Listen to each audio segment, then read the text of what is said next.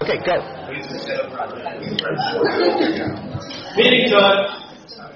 It's on. Good evening, ladies and gentlemen. This is the regular Saturday night St. Mark's Just Plain AA speaker meeting of the Remember We Deal with Alcohol group of Alcoholics Anonymous. My name is Roxanne. I'm an alcoholic and present secretary of this group. Hey, Roxanne. Our speaker tonight is Paul. Hey, Paul. Let us open the meeting with a moment of silence to do with as you wish, followed by the serenity prayer. Okay, I will now turn the meeting over to tonight's speaker, Paul.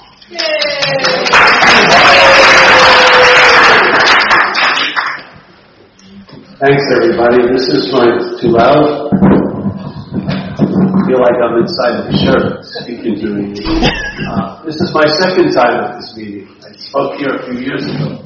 And, What's your name? Paul Alcoholic. Hi, Paul.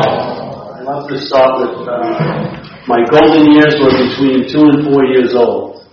And then it went downhill from there. That's basically my story. When I was a kid, I don't know, for me it was much more golden and bright when I was a kid, even the whole landscape. Everyone looked like they smiled more and everything like that. And when I'd be playing, time hadn't set up in my head yet, so I wasn't worried, will I be playing next week? So I wasn't trying to get into the moment because I hadn't entertained the idea I could be out of the moment. Yeah. I was just present because that's what I was. I wasn't in an abusive situation, so when I was walking around my house, I didn't think my room was too small or my mother was ugly or I should be wearing Gap clothes. None of that was going on. I would be playing with ants and I'd be really with the ants. Yeah? And what happened is about 4 or 5 sort of introspection started to occur. My mental system developed, my thought system developed, and there was an idea that there was someone there. And that something was wrong with. Yeah, I couldn't put my finger on it, but my obsession with self started from the negative side. So it wasn't so bad for 4 or 5, but when I went to school, it got a lot worse when I was in the company of others. So I remember the first day they sent me to school, first grade, and I walked into the classroom, sort of like this. I sat down and I was sitting there thinking everyone was thinking about me, and then so I asked to go to the bathroom, and as I was going out of the bathroom door, I stopped and I was listening in because I swore they all started talking about me. This is what I suffer from, that obsession with self. Yeah? To me, that's the root of alcoholism. And it was showing its signs very young. I started having that sense of discomfort in my own skin, which is a real drag because it's the only skin you're going to be in. So if you're uncomfortable in your own skin, just start behind the 8 ball right away. So when I came in AA, they pointed out to me that was the root of the problem. And when I looked back on it with hindsight, I remember a day at school around when I was 11. I was walking through the hallway and a pretty girl said hello to me. And I went home and wondered what she meant by it for about 5 hours. Yeah. I went over every possible, why, does she like me? It was just an incredible, profound moment in many profound moments of every day. The obsession, it was like I was a little planet and my thought system just revolved around me. And it was very, very claustrophobic. I started to feel that irritable restlessness and discontent. Now it continued on to about 12 years old. I was playing a night game in Little League, and my mother didn't come to the game. I was going to walk home by myself after the game.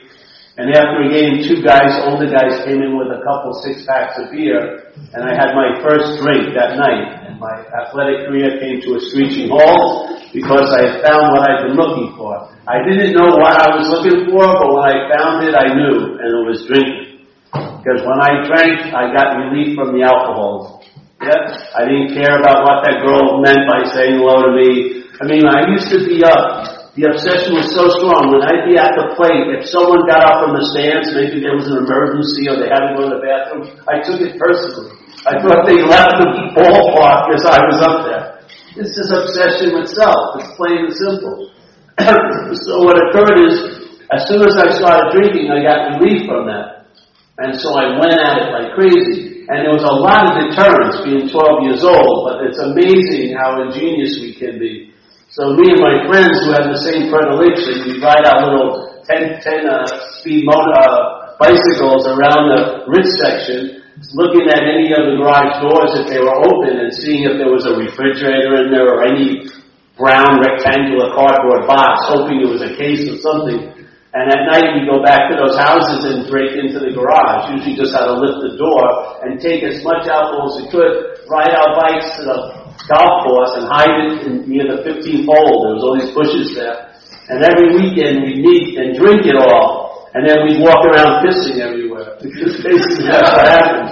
And so what happened is, as soon as I started to drink, I realized I had magnetic appeal to people in uniform. As soon as I started to drink, I started having consequences. At the beginning, it was just a slap on the wrist, and they'd call you up your mom, and then she'd come and pick you up. But it progressed really quickly. So the alcoholism from this was when I was 12 or 13. By the time I was 16, I got kicked out of high school. I was left in 10th grade, so I left in the end of 10th grade. I lived with my mother in a 2-family house. After my father died, we really got very poor, and my siblings had moved out, and my mother and I lived in a 2-family house with one family on top, and we were on the bottom. And my mother had the bedroom. I had this Castro convertible, a couch she pulled out, and I slept there. So my mother had to work every day, so I was out of school, and I had nothing to do. My mother got me some jobs. I didn't stick. And so I was looking around my career options, which weren't many. I decided I wanted a stay-at-home business, yeah? So I decided drug dealing would be really good. I could stay at home, but it's not my home. It's my mother's home. So there was a cellar underneath my mother's room. It was a cellar, and you get in there from the side door and from our kitchen, door. And there was a room there, and I made it my office. I painted it red. And I got those cut-out stars and moons and suns that when the lights are on, it seems to suck the light up. So when you turn those lights, it shines. They shine for me anyway. Huh? So we had this little room, and there was a little alcove, which was our little sex room. I had a shower curtain. So any one of my friends who had scored, so to speak, bring a girl there. We had mono speakers, and I had all Jimi Hendrix collection, and I had posters of Don Juan picking peyote and Jimi Hendrix and doing, just having a grand old time, oblivious to what else was going on, like my mother upstairs trying to sleep. And so one night, I was loitering somewhere near the billiard hall or something. I was walking back to my house. I was going to meet about 8 guys there. And I see this construction light near a pothole, and it's got a big battery, and it's blinking on and off. It's steering the cars away. I steal it. And I'm going to use it like a strobe light because I have 1,000 hits of LSD at the house, and we're going to trip. So I'm going to use it as a cheap strobe light and then watch Jimi Hendrix come to life, you know what I mean? Whatever. So we drop this acid, and then suddenly there's a big commotion about 2 hours later, and the door gets broken, the side door, and 4 cops come, and I'm arrested, for 1,000 hits of LSD, which didn't go well in my hometown. In Rockville Center. It was like a threat to the way people thought in New York, Long Island, suburbia. So I get arrested that time. I tell them it's speed, and then they re-arrest me when the lab report came back. It was LSD. And this set off a train of circumstances that brought me a lot of misfortune very quickly. I got arrested 4 more times in 3 months. Very, very similar, and the charges kept getting worse, yeah? But at this point, the alcoholic of my type is unwilling to pay any consequence tomorrow not to feel uncomfortable now. I will pay any consequence tomorrow not to feel uncomfortable now. The demand I'm living under is to get relief from alcoholism. Yeah? And I do it with alcohol and drugs. And all society was offering me was punishment. They said, if you do any more of that stuff, you're going to jail, and that wasn't a sufficient deterrent. I would just keep doing it, get arrested. As soon as they let me out, I'd get it again. It seemed like it would never stop. And that's what it really seemed like as my life went on, because it kept spiraling worse and worse. So there I am, looking at 3 years probation before I'm 18. I was in a pre-probation program, where at the end I had this you probably won't mind if I use his name, my probation officer was George Sawson. after a year of seeing him, I was selling him drugs, the probation officer. I mean, the hypocrisy of the whole system was ridiculous. I never even met my lawyer until the day I finally went to court after 3 years. He went into the back room with the other lawyer and the judge, and I was relief on a B misdemeanor. How did that happen? My brother-in-law was rich, he paid him off. I never saw the guy, Mr. Kaplan. He came in one day, he says, when they're reciting all the charges, don't laugh. That's all you have to do. Just stand there sober, right? And then they released me. So at 20, I'm now under the probation, and my family has a meeting about me, and they say, we want you to take your show on the road, Paul. You're not living with Mom anymore. And at this point, it was Saturday Night Fever, John Travolta. So I had my little disco act. I took it to Miami Beach, which is like a Muslim going to Mecca, because what I did was down in Miami. A lot of it. So I went there 1977, and I lived there for 3 years. Now, after a few years, when I was a kid, I wanted to be a marine biologist. Yeah. After about 3 years, and that was my idea of success. After about 3 years of active alcoholism, my idea of success was not to be arrested. My goals had diminished greatly. So I went to Miami for 3 years. I didn't get arrested, so that was like the highlight of my career. But while I was there, the transformation from the young Catholic kid from Long Island got totally completed. Where if you did what I did, you would recognize I did it. Yeah. So if you were at a club and you did what I did, you knew I did what I did because you did it. You know what I mean? It was incredible. So. 1920, so I came, 1980, I moved back to Long Island, and I was staying with my sister's house, and I went to a spiritual meeting. I had met a guru when I was younger, and I wanted to try to reinvigorate that, because I knew I was pretty screwed. And I went to a meeting, a spiritual meeting, and I left on the way back to where I was staying. I stopped at a bar where my friend was the bartender. Sunday night, January 30th in Long Island, freezing cold, nothing's going on. I walked in the bar around 10 o'clock. There's only a bartender and a waitress. He gives me a Quaalude and gives me a couple shots of Grand Marnier. I leave. I get home. Should have been the end of the evening. But that irritability, restlessness, and discontent kicked in. There was an advertising in my head. A big party probably erupted at the bar. You're missing out on a huge party. So I got in my car, drove down there. The last thing I remember, I was closing the door, the light in the front, closed the door, and the next thing I knew, I woke up somewhere, and I didn't know what was happening, and my sister-in-law was in the doorway, and by her look, I knew I was screwed. So what happened is I got run over twice in the same night, by the same car, which is only an alcoholic can do. Not too many people get run over. The guy doesn't know what he hit, so he backs up to see, and it's you that he backs up over. That's what happened. So now, 28 years old, I thought I had trouble before. I'm in a world of trouble now. 8 compound fractures on the legs, broken hip, broken shoulder, lacerated stomach.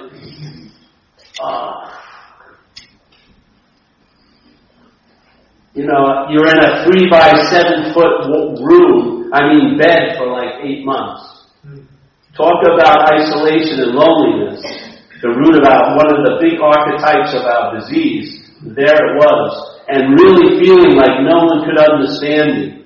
All my friends visiting, they were not in the condition I was in. They came and left. I had so many roommates that came in and left, and I was the one stable thing in that room, me. Yeah? 2 months in the hospital, 6 more months in the hospital bed at my sister's house, because I realized after 2 months, you don't go get well in a hospital. You do not get well there. I had to get out of there. And they wouldn't let me leave unless my sister had a hospital bed, and I made an agreement they would keep picking me up and bringing me back to the hospital every day for a shift. Yeah? So 10 months. What happens is, about October, I get on crutches. In January, I move here to Santa Cruz. My friend had a big company in Santa Cruz offering me a job. He didn't know what I've been doing for the last few years. He knew me when I was younger. So he hired me. I came to Santa Cruz. You think I had a chance to change my whole life? I duplicated the same behavior as I did before. Now I'm selling coke at clubs on crutches. You know, I've been walking around thinking I'm cool on crutches. It's just insane, pathetic in a way. It spiraled so fast. I left Santa Cruz in 81, moved to San Francisco, stayed there for 82 to 85. At 1985, if I manage my own life, what happens is I manage it to the point where other people have to manage it for me. That's what happens. If I'm managing my own life, I'm going to end up, someone else is going to be managing it for me. And that's exactly what happened. 1985, I overdosed. When I came to in the hospital, the shit was kicked out of me. I went back to where I was living at the time, near the beach in San Francisco. I had spent all my rent money, and the landlady lived where I lived. She was going to be back at 6, and I had to pay the rent. I had spent it the night before. I should have been concerned, but I wasn't, so I sat there from 10 o'clock to about 5:15, drinking her liquor and using her phone.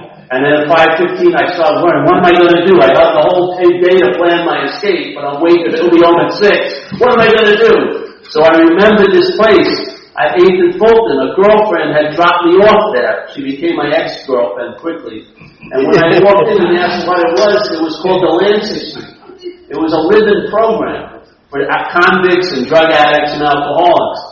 And so I remember that place, and I left that 48th and Fulton, and its center was at 8th and Fulton. I walked down there, and I entered Delancey Street in April something at 6 o'clock, and they had a clock bigger than that opposite me, and they had a bench. And when you sat on the bench, it signified you've lost the game of life. Yeah. You were malleable to suggestions, and you're asking them to give you sanctuary, really. So they're all running around, all these people looking very important. I sit there at 6 and I say to myself, I'm going to give these people to 6:30 to see me or I'm out of here. Like I had a lot of important engagements. I didn't have a pot to piss in, I didn't know where to go, but I'm already putting a condition on the situation. 6:26, they bring me into a room and they start asking me questions. A lot of them would go over my head. But one caught my attention and they said, do you want a place to stay tonight? And that's what I was looking for. And I go, yeah. And they go, well, you have to make a 2-year commitment.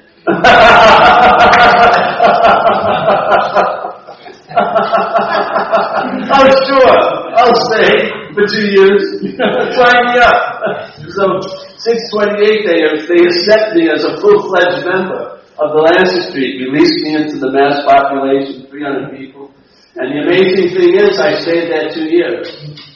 It was proven to me that Delancey Street was a big enough buffer between me and me. So, 85 to 87, I was a resident of Delancey Street.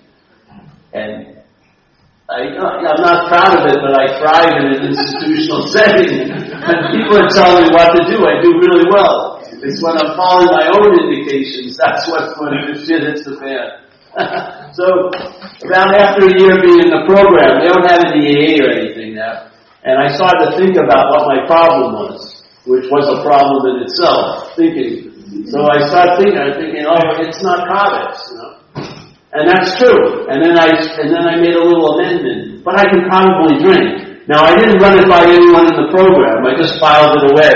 Oh, I can probably drink. I'm now setting myself up for permission. All right, I can probably drink. Yeah, I can probably die, too. Yeah. So I could continue on. And, you know, Delancey Street says they have a huge success rate. But you got to look at the fine print. You can't leave. If you live there the rest of your life, you may stay sober. But most of everyone I've ever known who was in there that left got high. So, around 20 months, they say, listen, we want you to stay 5 more years. I said, I don't want to stay 5 more years. So I said, what other options do you have? That doesn't sound like an option to me. So they go, well, we have a workout program. I said, yeah, I'll take that. It's all right, well, if it's 20 months you're here, for you to graduate in 2 years, you got to go for 4 months.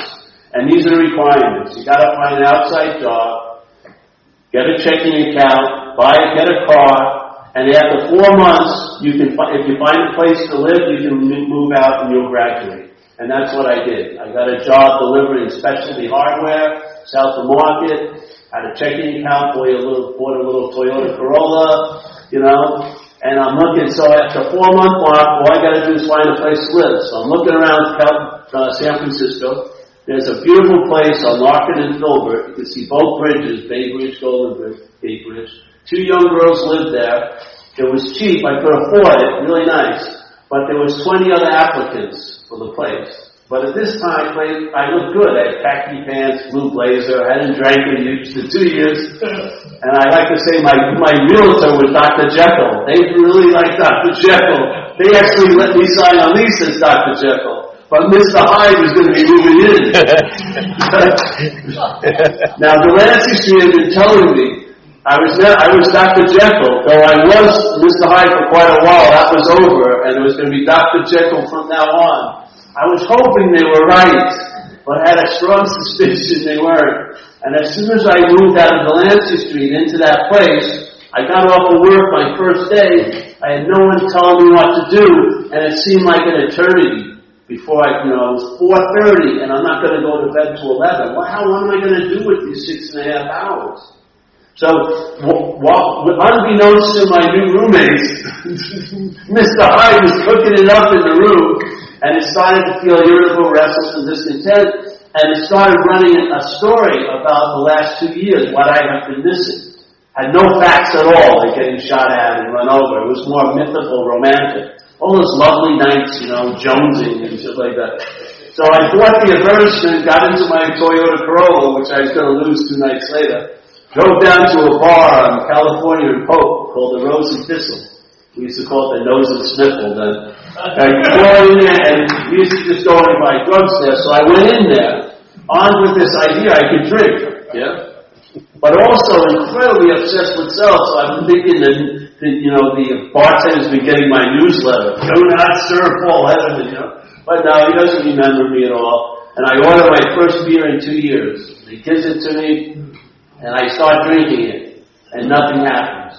I have total impunity. AA police don't rush in, the lights don't go on. What do? I order another beer. I'm drinking the second beer, and halfway through it's not enough. I want more, whatever more is. Maybe it's more alcohol, for me it's more of something else, But I wanted more, so I was looking around the room, and the same guy who used to sell more 2 years before is still selling more there. He had like a franchise. And so I kissed his ass enough, which is incredible why you have to kiss people's ass to get more, Like if I want a pair of pants, I buy it. But if I want that, I gotta kiss someone's ass. So listen to their life story. But I get it.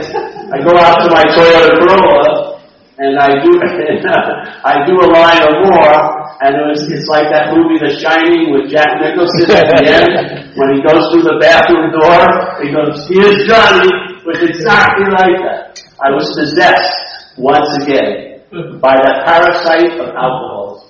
And don't fool yourself. Alcoholism is a mental parasite. It is a mental parasite. It doesn't have a life, and it gets yours. It takes you over, and it uses you and me as transportation. Oh, I don't believe that. Then look at how many of us get to the same parking spaces, institution, jails, and death. We got the same fucking driver.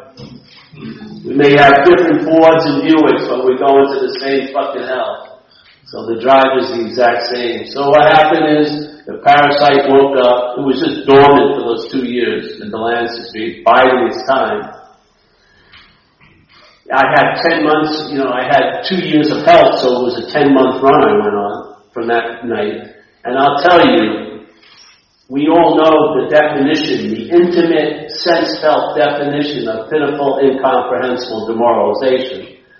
It was times 5. I'd gone to college in Delancey Street. They had told me this whole fucking period of my life was over. And here it was, back with a vengeance. So fucking quick. It hit me before I even knew it. I was down the tubes.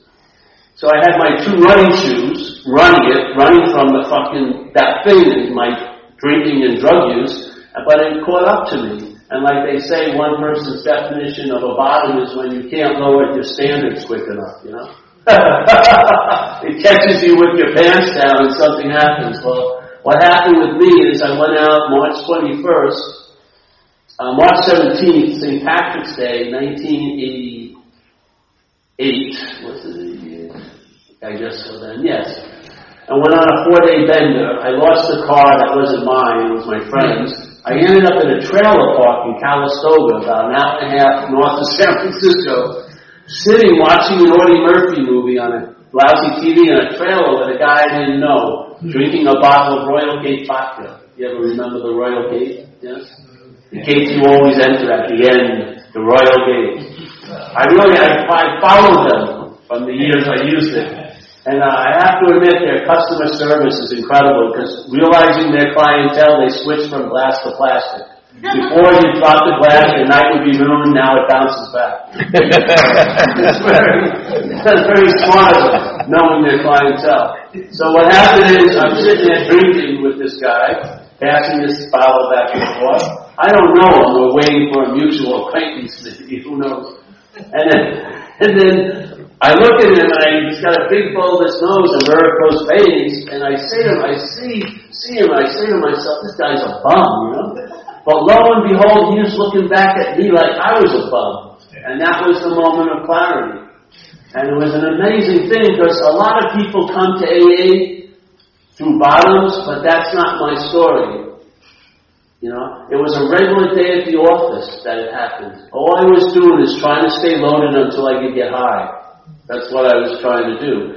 But something interrupted the whole thing, almost like a download. It stopped my head for about 4 minutes and new information downloaded that I hadn't thought of a minute before, which was, I better go out and call up Delancey Street, see if they'll take me. Yeah? So I did. I didn't have another drink with him. I went to the phone booth. They didn't have cell phones then. And I called up Delancey Street, and they had been getting my newsletter, and they said, no, you can't just waltz right in here. You can come back in a month for another interview. That doesn't mean you'll get accepted. And I said the first honest thing I'd said in 10 months, and I said, I don't think I have a month, you know. I could feel the terminal situation I was in. And so I called a woman who I used to party with and asked her if she'd come up, and I must have sounded pretty humble, and she decided to help me once again. Drove up the hour and a half. During that hour and a half, I had the miraculous alcoholic recovery, forgot the moment of clarity, and I wanted to get high. Of course, I had the big obstacle, which is I had no money. So I had to try to convince her to get the 6-pack of Talls, the coke, rent the hotel room, get the dirty magazines. But she had followed that equation with me many times, hadn't been that satisfying for her, so she said, no, we're not doing that. She says, you want a place to stay tonight, which sounded very familiar. I said, yeah. She says, you got to go to an AA meeting. And this was incredible progress. The last time I had that deal, I made a 2-year commitment. All I got to do is 1 hour. So it was progress for sure. So I went to my first meeting, March 21st, 1988, at the Salvation Army. It was a men's meeting, so she just dropped me off there. I don't know what she did. Probably got high that hour. They came back to pick me up. But when I was in that room, I felt hope. That's the first thing I felt. And it allowed me to feel how hopeless I was.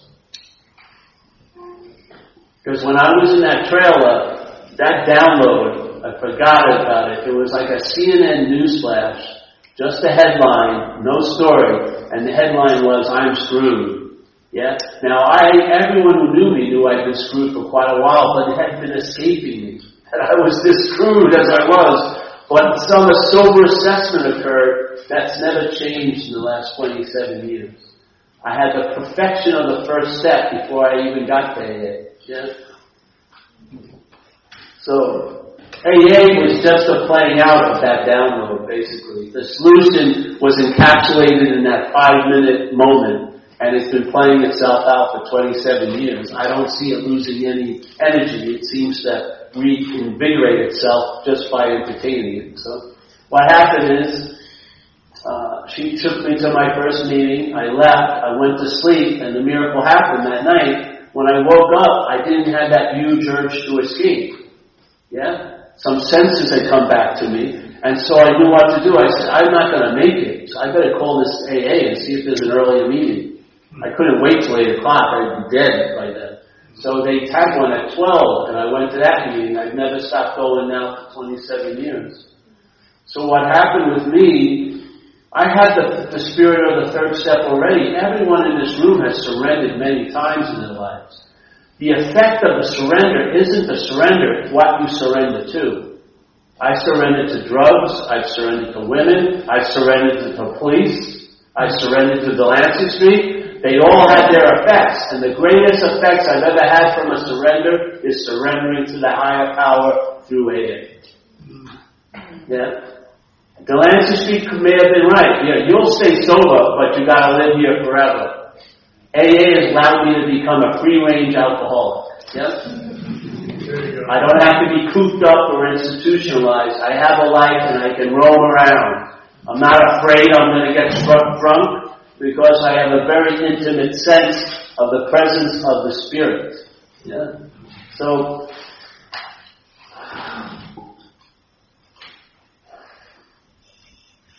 the power over alcohol was obvious. The trick, the real activity of the active disease of alcoholism is in managing. Yeah? A lot of us right now are not drinking, but we're being driven crazy by our attempts to control and manage. Yeah? The real spirit, the real living spirit of the first step and the solution is in the second aspect of the first step, which is why my life was so unmanageable was because I was managing. My managing it was producing the unmanageability. So when I gave up the care of my life and my will over to a power greater than me, which I had just had the experience of doing to Delancey Street, and I wasn't in Delancey Street for 28 days, I was there for 2 years, day in and day out. And when I left there, I didn't like them, I didn't like their principles, but I had to admit my life would look better with them running it than it ever did with me running it. So I had the spirit of the third step, but the rightness of the third step was missing. And that's what AA gave me, the spiritual component of it, which is everything. So, I got that. I got that third step. But still what happened, that obsession with self was causing that irritability, restlessness, and discontent. Yeah? So what occurred is I tried to work on that as best I could. And then my 11th year of sobriety, I had a download about it. And I realized that the real root of the problem, and this is just my humble opinion, isn't obsession with self, it's identification as a self. Yeah? The mental obsession is to reinforce the identification. In other words, the parasite of alcoholism has convinced the host that it's the host.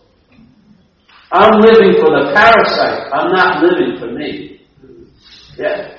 The parasite is what has jacked into my thought. You don't believe it? They've studied parasites much further now. I'm talking about a mental parasite. There's parasites that are things. There's one called toxos, right? They're in our brain right now. A lot of humans have it in their brain. They're in a lot of mammals.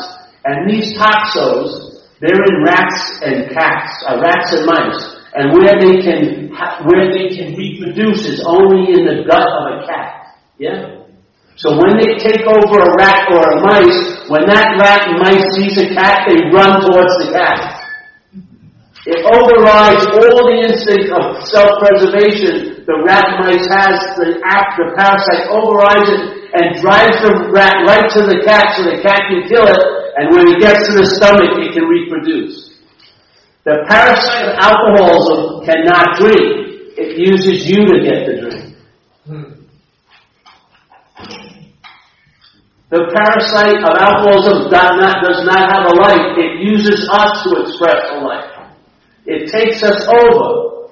How does it take us over? They talk about the reliance on self. How are you relying on self? You're believing the contaminated thought system.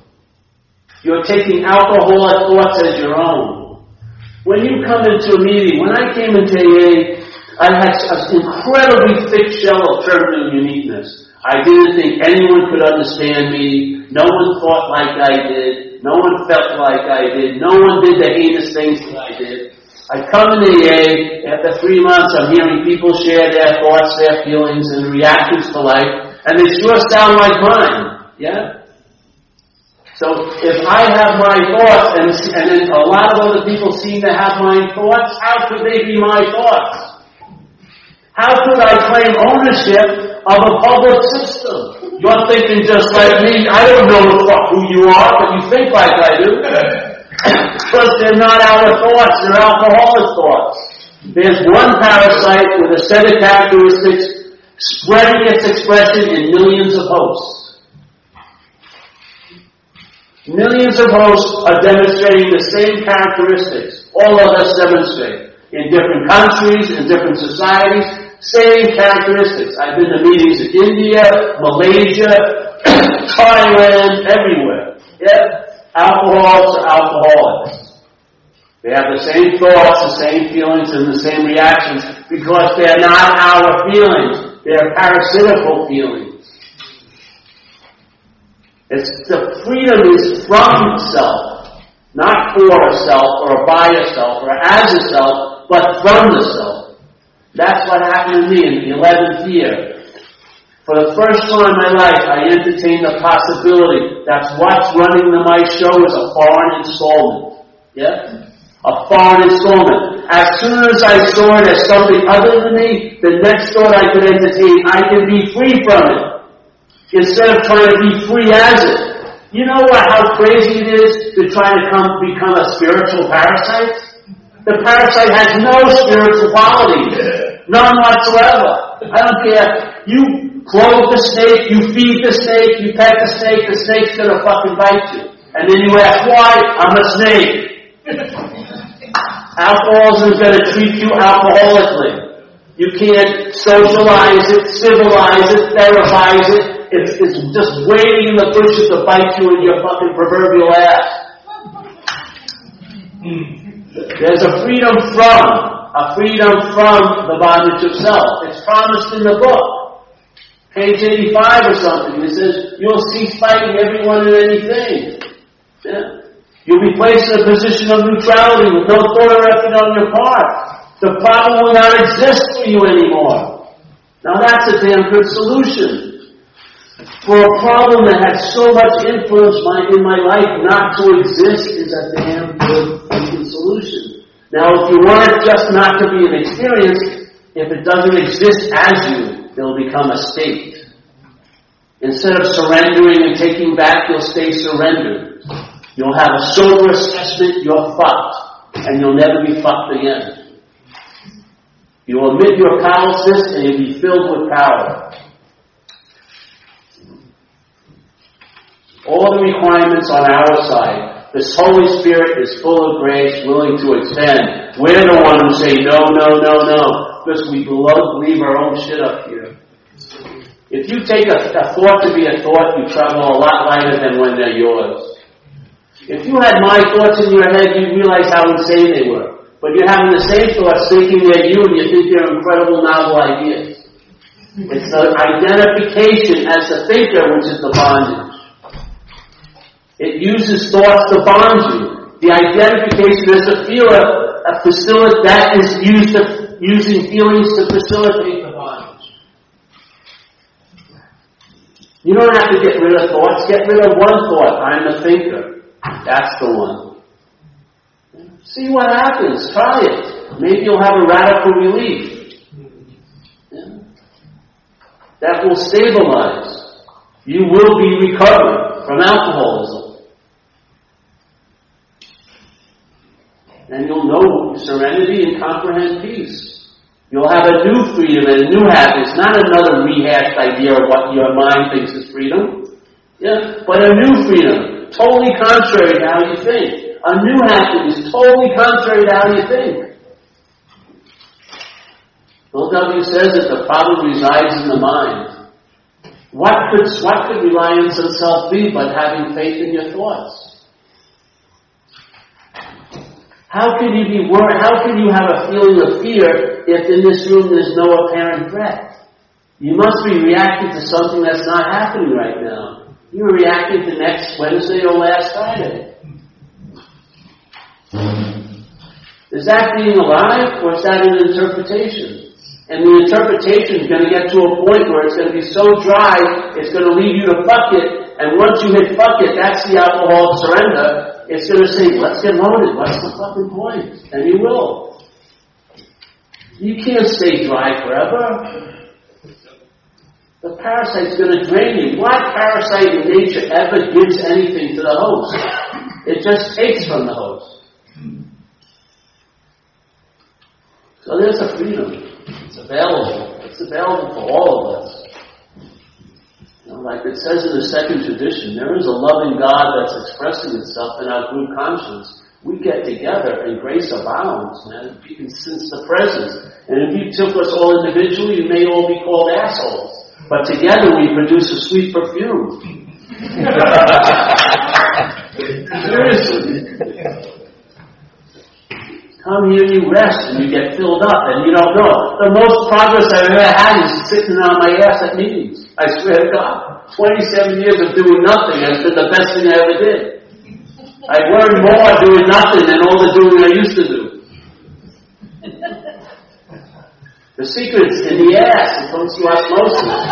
Some guy with 40 years sat here last week, and all his wisdom's going out to rectum now.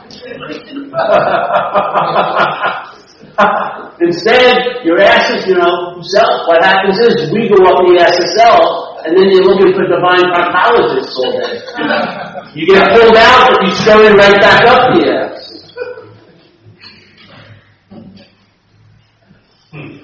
They said, you'll hear a pop. What's that? That's your head coming out of your ass. That's the awakening. You'll pop out it. What? Yes. That's it. I guess that's it. Thank you very much for having me.